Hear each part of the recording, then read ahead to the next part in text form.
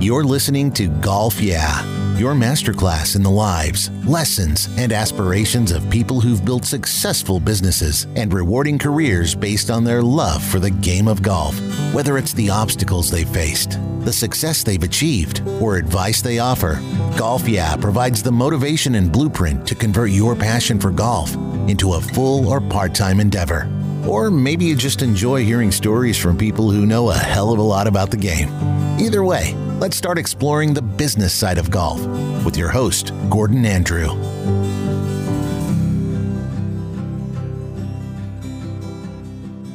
Back in 2012, Augusta National Golf Club, long revered in the golfing world as the Sistine Chapel of the game, announced with great pride, a joyous occasion according to former Augusta chairman Billy Payne, that the club had invited bureaucrat Condoleezza Rice and financier Darla Moore to join the club as its first female members. But the sad truth is that women had nothing to cheer about this joyous occasion at Augusta. That publicity stunt a decade ago did not represent any meaningful change in the club's policy of exclusion.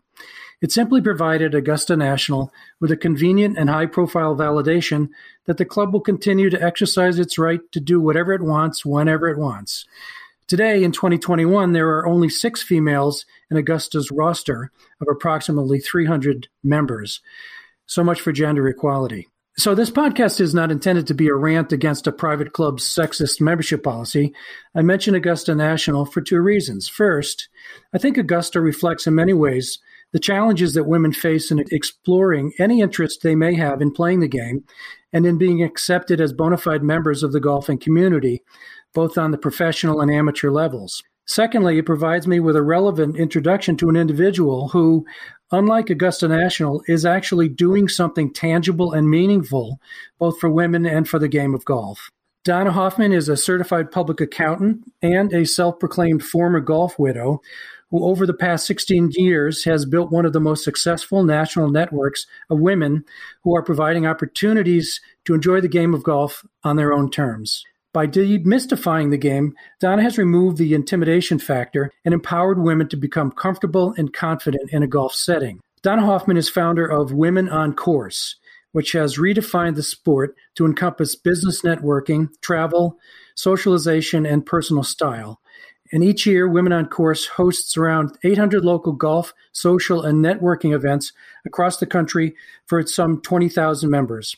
They also provide custom golf events and programs for organizations seeking to develop their female leaders. In addition to running her organization, Donna speaks to Fortune 500 companies on the value of golf as a confidence builder, as well as a business development tool, while providing beginners a fun and easy on-ramp to be part of the conversation. So at this point, I'm going to stop talking about Donna and let her speak for herself.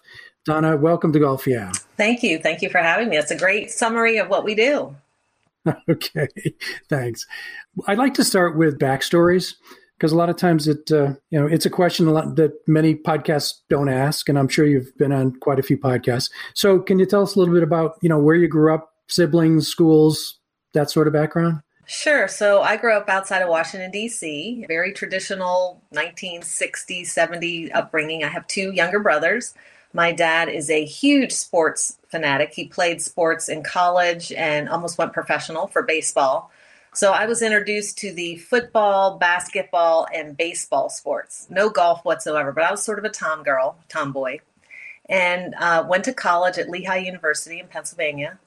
Again, I did not realize when I got there that they had only accepted women 5 years prior. So I'm sitting in my accounting class looking around the room going, wow, I'm the only girl in this whole class. So I was again in another male-dominated college, and I did go into public accounting, which again was a male-dominated profession. Did being a CPA or getting a job as a CPA, being a woman, was that a helpful or obstacle? Well, I'll tell you, the reason I went into being an accountant is my dad realized I was very good with numbers, and he said, you should be an accountant. And I said, that sounds extremely boring. And he said, no, it's actually exciting because you can work for a football team, you can work for hotels, you can work for movie companies. Everybody needs an accountant. So I thought, all right, I'll check that box. Okay. So how long did you do that for? So I quickly realized that I was not working in a very exciting environment. I was auditing banks and utilities. So I took his advice and I started to apply with feature films and movie companies. And I tried to get into a more exciting profession. So I moved from there. I went from Boston to New York and I worked at an ad agency. And then from there, my brother, who was going to film school at USC, wanted to make a feature film. And I said, well, that's not fair. He's having all the fun. So I quit my job and I joined him in making a feature film. So that was my next career move. You had a film company for quite a while, correct? Right. So we started, I saw how commercials were made in New York and I thought, well, we can do this a lot better. So here in Washington, D.C., there's a big military training films and they use a lot of actors. So we started to pitch our company to the military and ended up starting a whole film and video company here in D.C. for about 18 years.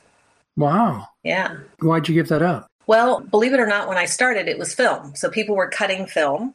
We watched video be invented, and then we started to see the writing on the wall as people started to have their own video cameras. The internet came up to be, and we thought, we're going to be out of business because everyone can make their own messages. So we thought, let's sell the company. And we happened to actually do a lot of top secret work. So I really can't tell you what we did. Okay.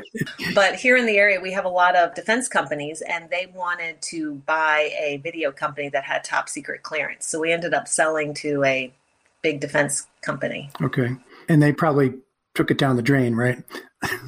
Actually, no. But I was only going to stay there for 2 years to transition our customers. So in the last 6 months, I discovered golf. And I came up with an idea to make a show about golf and to show women, hey, if you knew all the great things that were in the sport, you might consider it. So they actually gave me a budget of $100,000 to make a pilot because I was going to do a golf show. That was my idea. Who funded that? The defense company did. Why? It's kind of a long story. I think they wanted to keep me happy. And they didn't really know what to do with me for the last year. So they thought, well, if she can make a golf show and sell it to like the Golf Channel or the Oprah Channel, let's give it a go. So they invested some money in doing a pilot. Okay. What year was that? I think that was around 2003, 2004. So the video was just coming on the scene on the internet. So people were starting to put video content on the internet. So we ended up selling the show to AOL. They're located here in the area. And they wanted to put some of our video content with their sports channel. And that's sort of how Women on Course became an idea. Okay. So before we leave the CPA topic, do you do your own taxes? I used to. I don't anymore. It's too complicated now. Okay. So also tell me more about this golf widow issue that you mentioned with some frequency. Yes. So I was married to one of the accounting guys that I met in Boston. He loved golf. And I went out a couple times with him and the guys. And I thought, this is the stupidest sport. All they are is in the woods looking for lost golf balls. And I quickly lost interest. So we got married and, he would go out Saturday, Sunday, play golf all day. And I was home with 3 children thinking, who has 5 hours to go abandon their wife and go play golf? So that marriage didn't last very long. Yeah, apparently he did. He had the time to do it. He had lots of time. So he was more playing golf as a guy's game. Okay. So again, I had no interest in the sport. I thought it was terribly boring. If I was going to take an hour to get some exercise, there are plenty of other things I would do. Yeah. Well, nobody plays golf for exercise anyway, right? Yeah. Right. Well, I didn't know that. I was like, if I'm going to take time. Had you taken any lessons at that point? No, he gave me one lesson when I was pregnant. And he's like, put the ball down and said, well, keep your eye on the ball. And I go, I can't see the ball. I'm looking down and all I see is. Okay. So that was the extent of my lessons. It was keep your eye on the ball. And that didn't work. Okay. So you made a film sponsored by the government on introducing women to golf, and that led to founding Women on Course. That was 16 years ago. Yes. Can you talk a little bit about that? I mean, how you got it started, the challenges you faced? Yeah, so kind of interesting story. We were riding around in the golf cart with the crew trying to come up with the name of the show.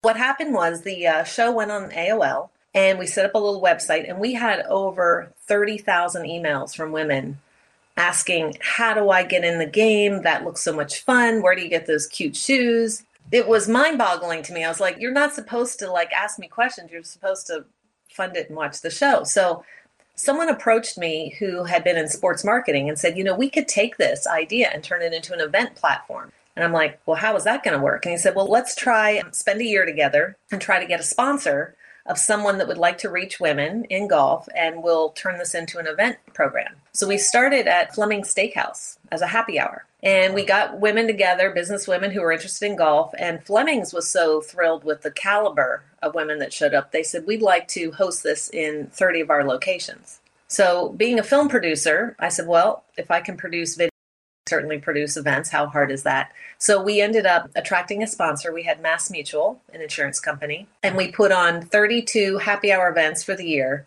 for them. And that was sort of how Women on Course got started, just as a happy hour event to introduce women to the game. How did you make the connection between happy hour?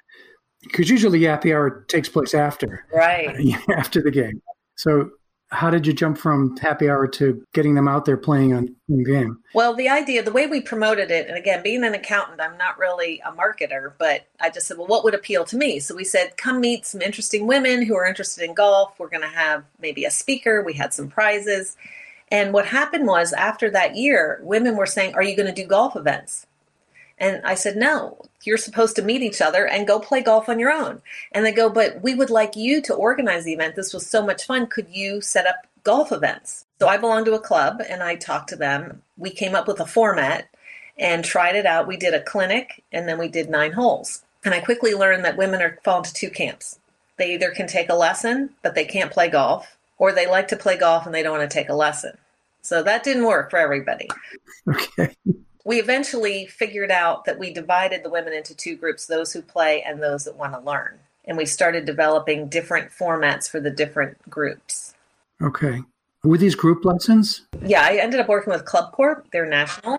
And so we set them up at different golf clubs. So we did a 1-hour golf clinic. And then for the other people, we did 9 holes. And we also came up with another format, which is a clinic and 4 holes for kind of those in-between people. And these became wildly successful. We ended up doing events with all 3 activities going at the exact same time. The lesson people, the clinic and 4-hole people, and the 9-hole people, and everybody finished at the same time for the 19th hole, which is the best part. Okay. So you're as much an event management company as you are a golf company, right? Or maybe even more so. Yeah, it started to turn into events. It was so we hired an event manager. We flew around the country running the events. But what was unique about it is that we were able to create an event that someone who never touched a golf club and somebody who's a 10 handicap could all come to the same event and meet and network. Okay. Because we separated them all out.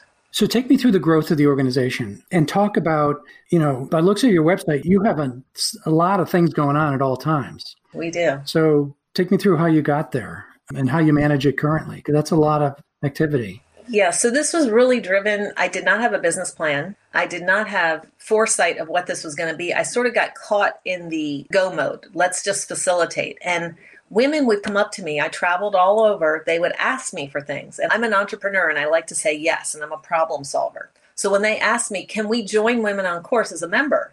I was like, no, you just come to events. And then I thought, they were asking everywhere I went. And I said, well, women like to join. Let's just create a membership. Knowing nothing about membership, I just picked a number, set up some pricing, and people started joining. Then what happened was someone introduced me to Callaway Golf. They said, Callaway should really be involved in this. And I'm like, well, how do you meet the people at Callaway? I didn't know anybody. She goes, my husband works there. So I kept getting connected, and I flew out to San Diego, met the people at Callaway, and walked away with a sponsorship. This sponsorship was product. They gave me lots of product. And I'm like, what am I going to do with all this product? That was the sponsorship payment, an in-kind sort of deal. Wow. And I just found out people like, information like what club should I use? What shoes do I need? So I started as a beginning golfer.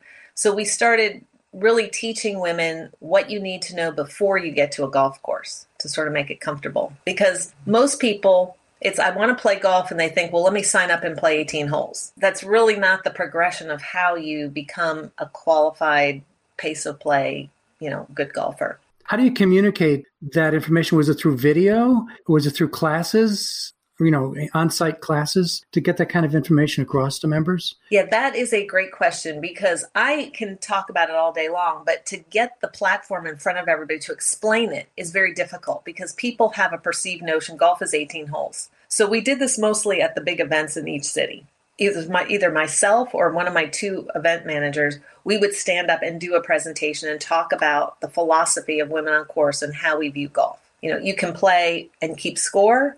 You don't have to keep score, but you need to be prepared. So we did that through in person.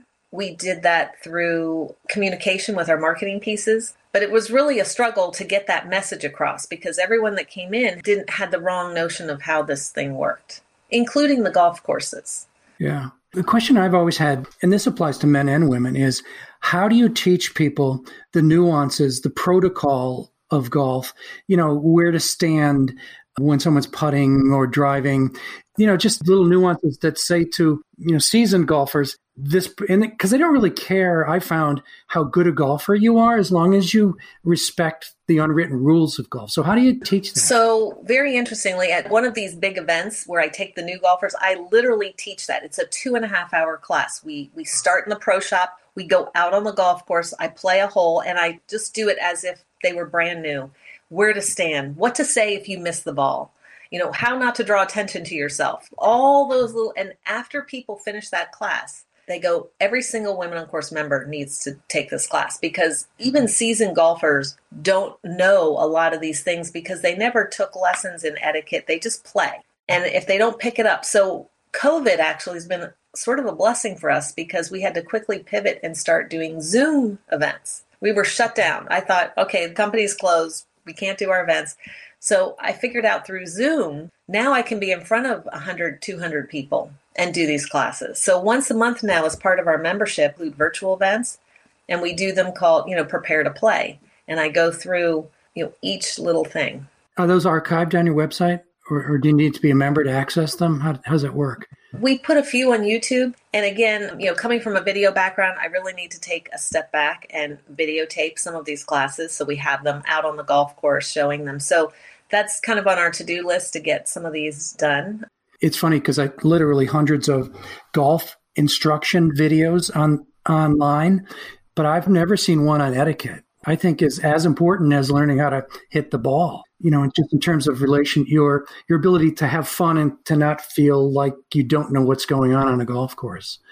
Yeah, one of the things I did in my film and video company at the end when I was doing the golf videos, we ran into an LPGA pro and we actually shot 3 hours of instructional videos, and we had a whole one called Prepare to Play. And every segment was 2 to 3 minutes. Again, a lot of people are busy and they just want the information fast. So putting this content into 2 to 3 minute clips, fast, people can absorb it because I'm very impatient with learning things. I just want to know the answer. Right. So how many members do you have now, or don't you disclose that? Yeah, so we define our group as a community of women. You don't have to be a paid member to participate in any of our events. Of course, members get preferred rates, so it's more advantageous. So we communicate with a little over 30,000 women. Wow. Now, are these connected with private clubs or public clubs or both? I mean, where do they actually hold these events? So we do both. We do everything. A lot of private clubs will do the lessons because they want to get their instructors busy. And if the women are coming to, say, the private club, once a month, eventually they may join the private club. So it's actually great for private clubs to get people coming and familiar with the golf course. What I found is when people are joining an organization, as much as the content, it's who am I going to be interacting with, especially for women. The number one reason people join is the women they're meeting. These are women that are supportive, they're not judgmental, they're accepting. We strive really hard at these events. Every single one has an ambassador there who makes sure everyone's included. So it's not a cliquey, the same 20 ladies coming every week. It's fresh. It's always got a new infusion of people. So you or your staff are not at every event. Couldn't possibly be. You train these ambassadors essentially to manage the local events? Yes. So the way we're structured is we have markets. They're not called chapters. There's no president, vice president, treasurer. We have one of our members stepped up in each market as the leader. That she may have a full-time job or part-time job, but she's doing this because she believes in our mission and wants to grow and meet new people. So that market leader develops a group of other members who are welcoming their ambassadors. And so when they're attending an event, they'll serve as the meter and greeter. Okay. How do those events generate revenue for you? Or is there no direct connection between what happens there and your organization?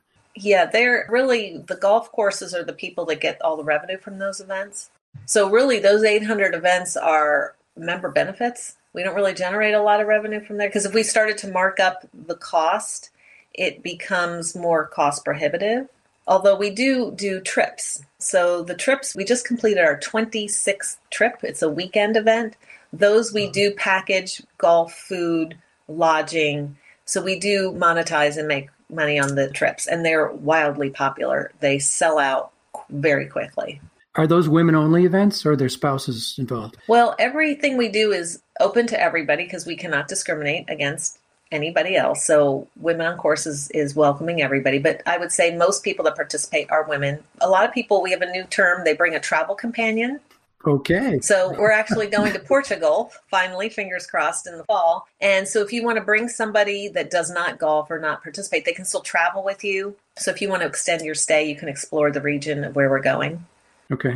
Do you still give out shoes when people become members? Well, we'd like to. People still talk about the shoes. We do some specials sometimes. I'm guessing you regretted that, though, because that must have been the logistics nightmare, in terms of sizing and everything else. Was that tough? I love the operations and the nitty gritty, which really is one of my struggles, is to get out of doing that and grow the business and get out there and network. But I do love the little details. Pre-COVID, were you on the road constantly? Not really. I was very smart. I had one person that was out of Florida and one person out of California. I'm based here in DC. So we basically, at the beginning of the year, we divided up the country and we decided who was going to manage which event.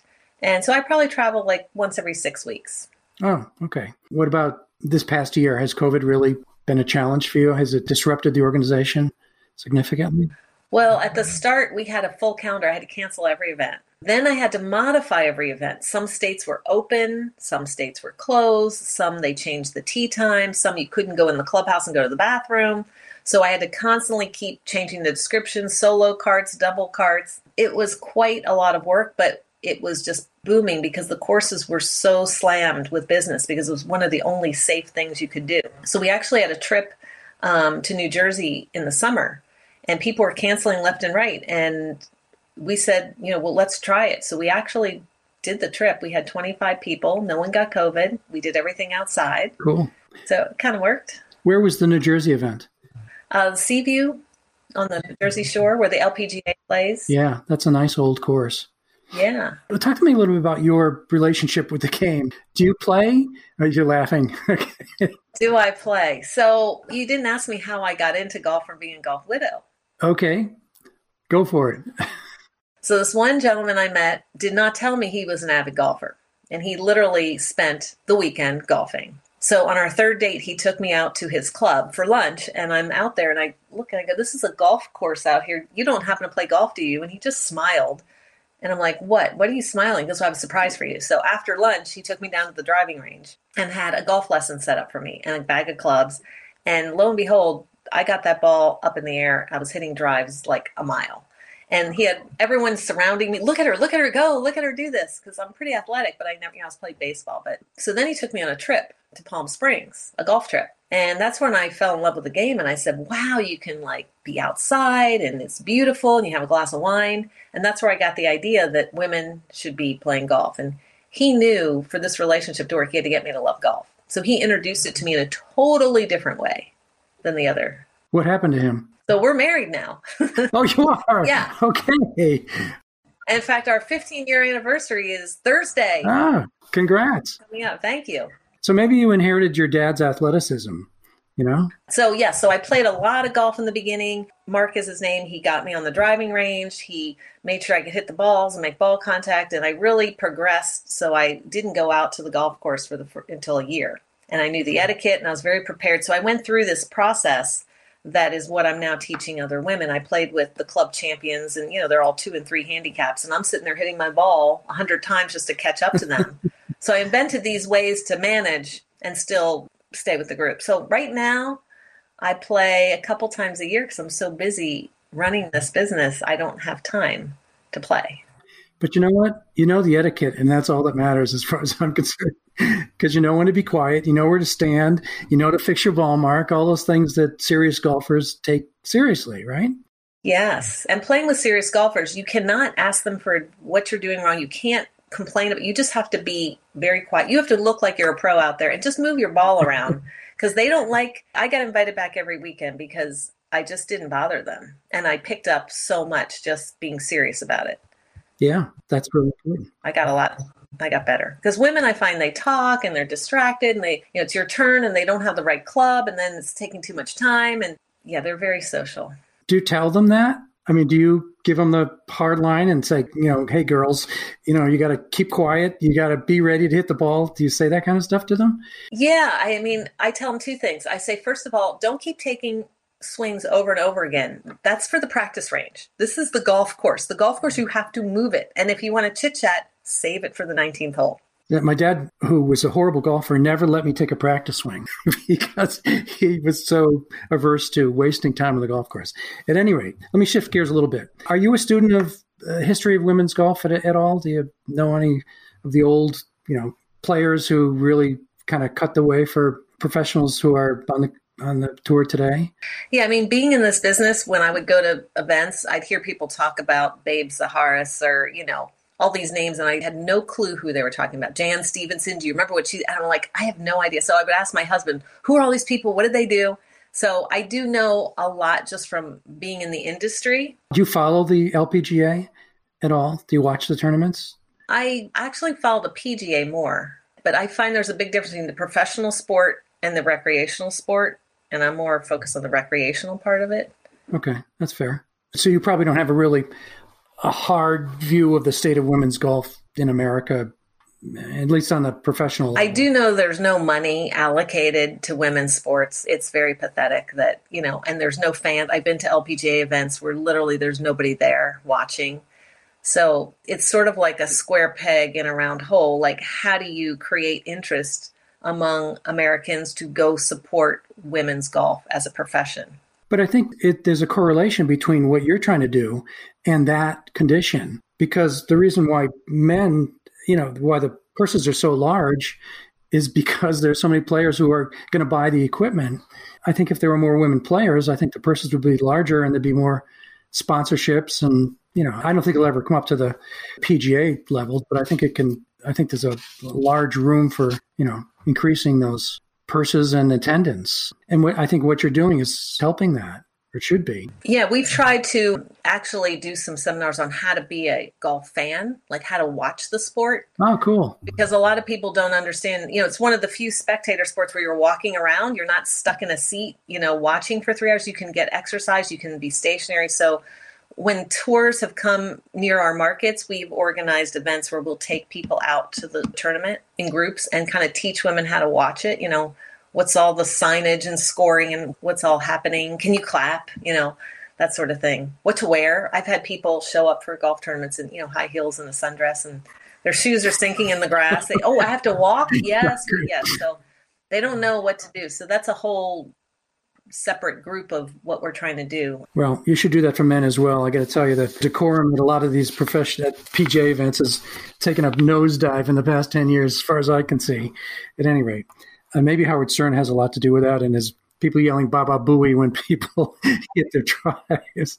At any rate, for women who are not members of your organization, based on what you've learned from working with women who are initially interested in getting started, what is the best way for a woman to get started in golf, separate and apart from joining Women on Course?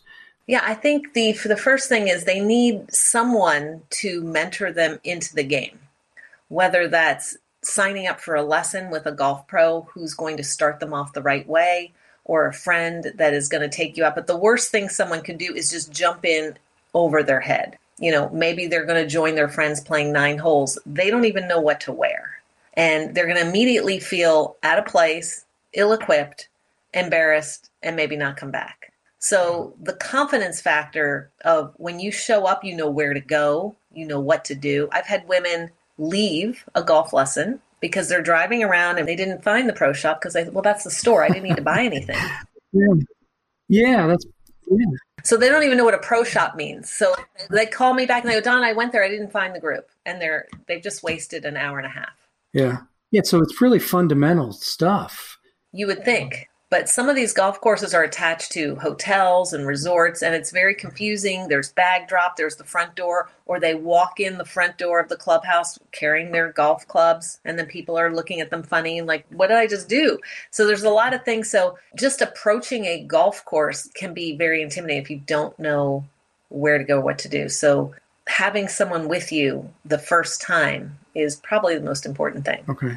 Even going to a lesson. Yeah. One of my rules is don't have your husband teach you the game because you'll just pick up his bad habits again. And I'm sure. Unless he's a golf pro. Yeah, well, even then there are other issues. So what are some of the most common misunderstandings and fears that women have about the game?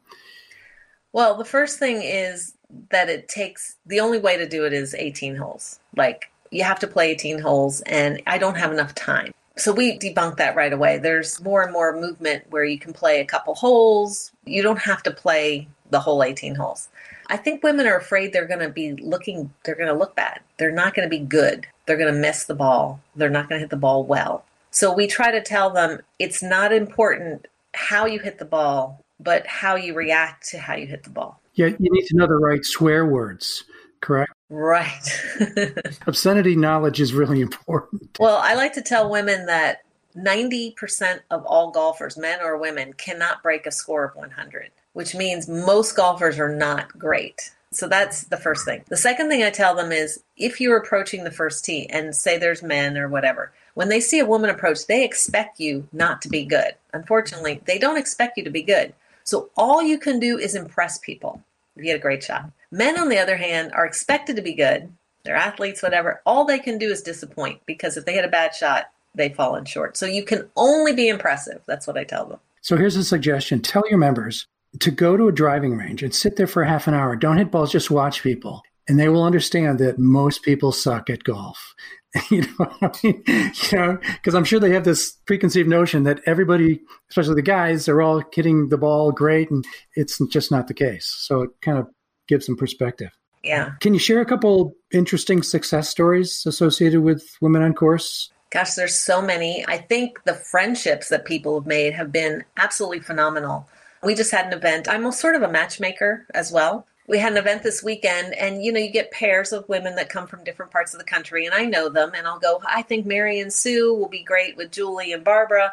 You put them together in a cart, and for me to get an email and say, we had the absolute best day. Thank you so much for pairing us with those two women, and they're going to keep in touch for the rest of their lives. They're going to visit each other. So that's really successful. I also love seeing the confidence that someone gains. We have a lot of women that maybe have struggles in their life. They've just moved, they've just gotten divorced, and they're coming to Women on Course as they're trying something new. And it's very brave, I think, very brave for people to come by themselves to a sport they don't know and to watch the transition of that person from the start to the end of a 3-hour event and just see the confidence and the glow and the excitement that they have. That makes me feel real good that we've introduced them to something empowering for them. Yeah. Let's talk about the alcohol connection. There seems to be a strong belief that the 19th hole, which apparently starts actually at the first hole, or at least initially, is a really important element in the success of the organization. Yeah.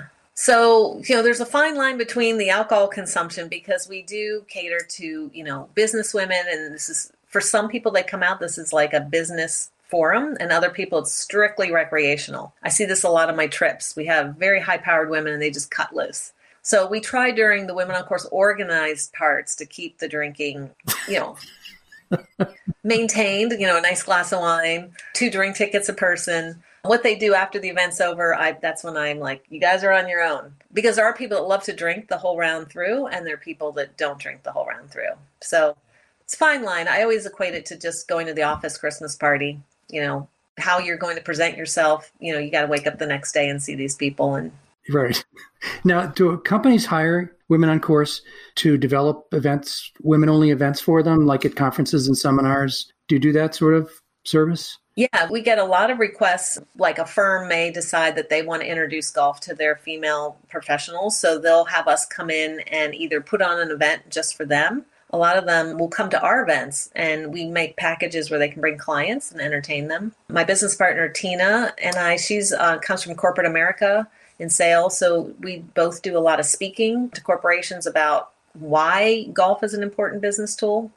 Because if I get a group of 100 ladies at a company and say, how many play golf? I'll see 5 hands. I say, how many have been to Topgolf? I might see 70 hands.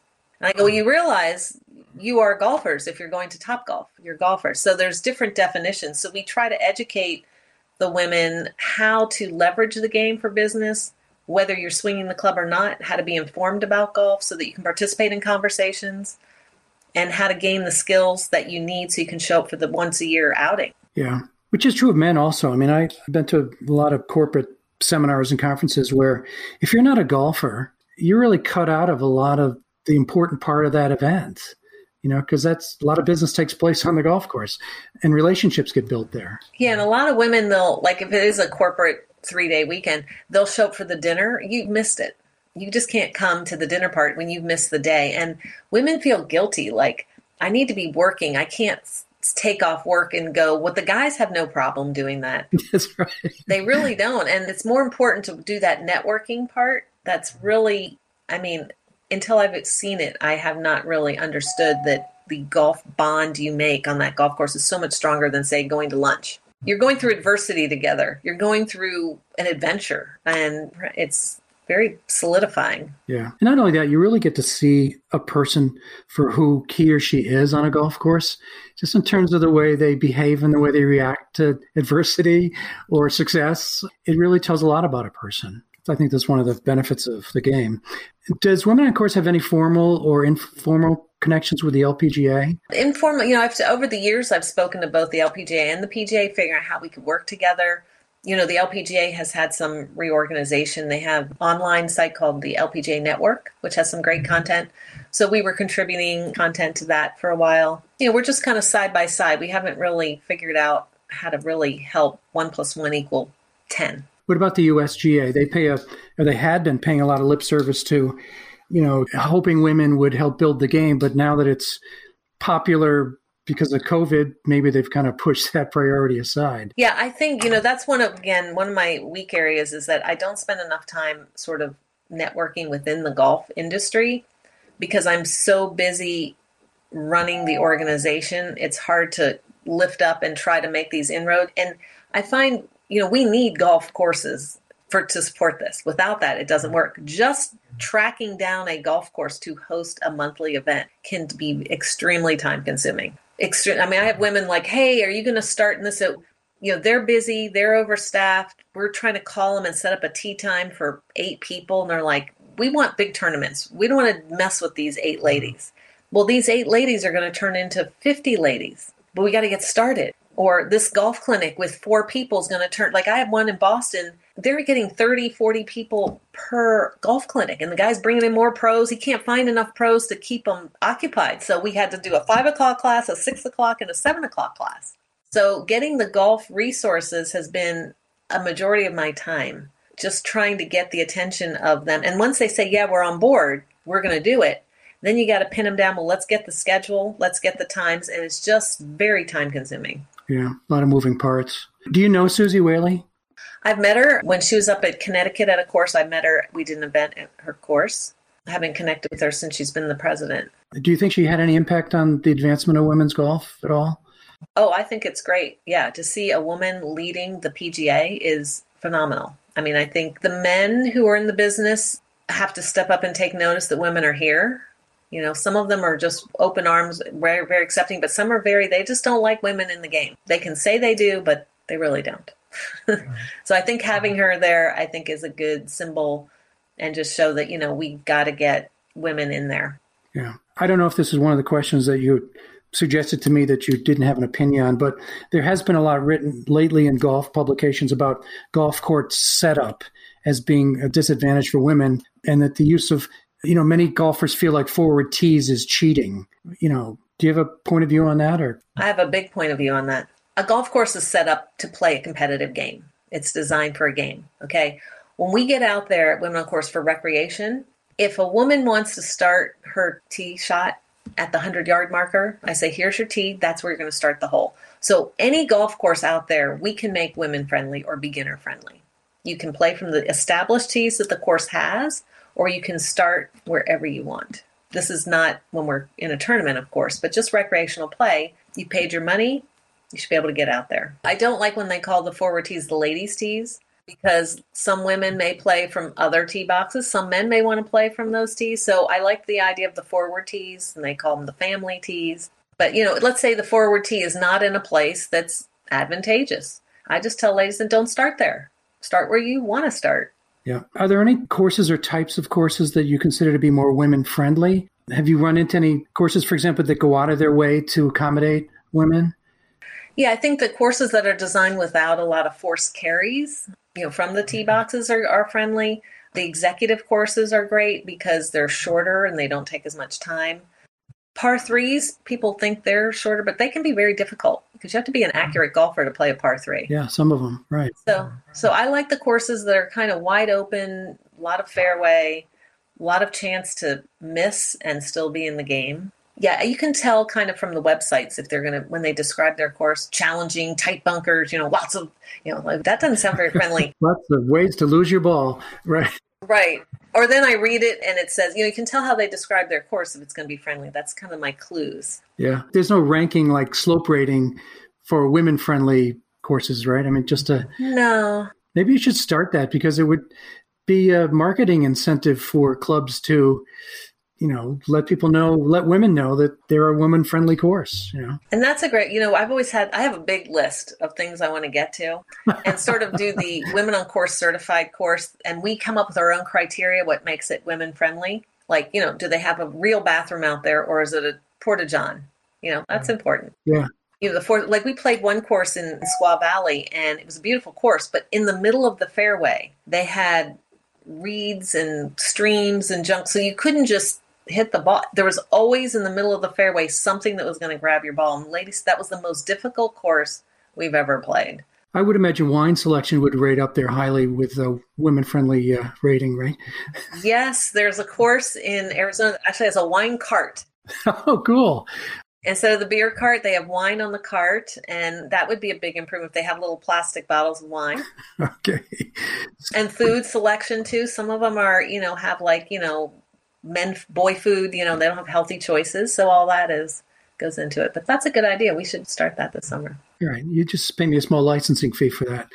So have men's attitudes toward women golfers changed at all? And will they ever? I think it's up to the individual man. I've met a lot of great golf pros out there that just embrace the beginners, embrace women at their course, and we seek them out and they seek us out. So as long as we keep connecting with them, that's great. When we're out at the golf course, you can tell men that don't like to see us there, especially when we come in mass, when there's 85 people at a weekend. Like, hey, do I need a dress to join you guys? Hey, should I put on a skirt? Oh, yeah. Should I put on a skirt? We're like, do whatever you want, I mean, they kind of are a little making fun of us, but a lot of times our women are held up because the men in front of them are too slow. Well, on behalf of all male golfers, I apologize. Okay. Okay. So do you think women are more likely or enthusiastic about taking lessons from a female golf pro compared with a man? We have some of our most excellent golf pros are men. So I think as long as they're fun, engaging, they don't talk. Like we've had some pros, they just stand there and talk for 25 minutes. And the ladies are standing there with their golf club like, hey, are we ever going to hit the ball? Because they're all into themselves and talking about their tour history. But no, I don't think it matters male or female. As long as they're all about the woman golfer, that's what's most important. Okay. Last question. You've been doing this for 16 years. What's next for you and the organization? Well, the big step I took, 2 years ago is Tina came on board as Tina Fox, who's my business partner. And we are really focused on blowing out the corporate segment. Right now, we've been doing individual women, getting them in the game. So we want every corporation to know that Women on Course is the place to go where we're going to bring your corporate women into using golf for business and that they're equipped and they have that skill. So we're looking to do more, and we'll reach more people that way, and we'll make more of an impact that way. 30,000 people is a lot of people in some respects, but we'd like it to be 3, 4, 5 million women that we're communicating with. And we can do that now with the internet, with the platform. So we're stepping up the game here. Yeah, well, I would imagine this podcast alone will probably generate at least 1 million more members. Do you think? Absolutely.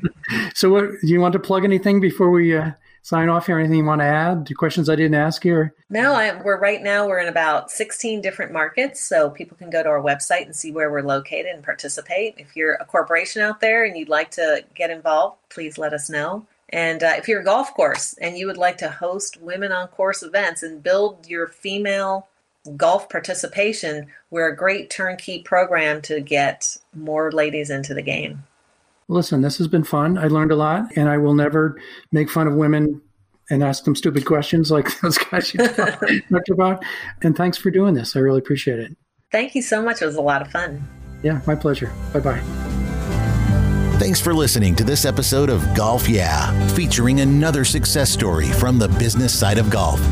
Maybe it's time to get more serious about making golf the center of your life, not just the highlight of your weekend. Head over to golfyeah.com for more great content, including show notes, testimonials, and links to valuable resources. That's golfyeah.com.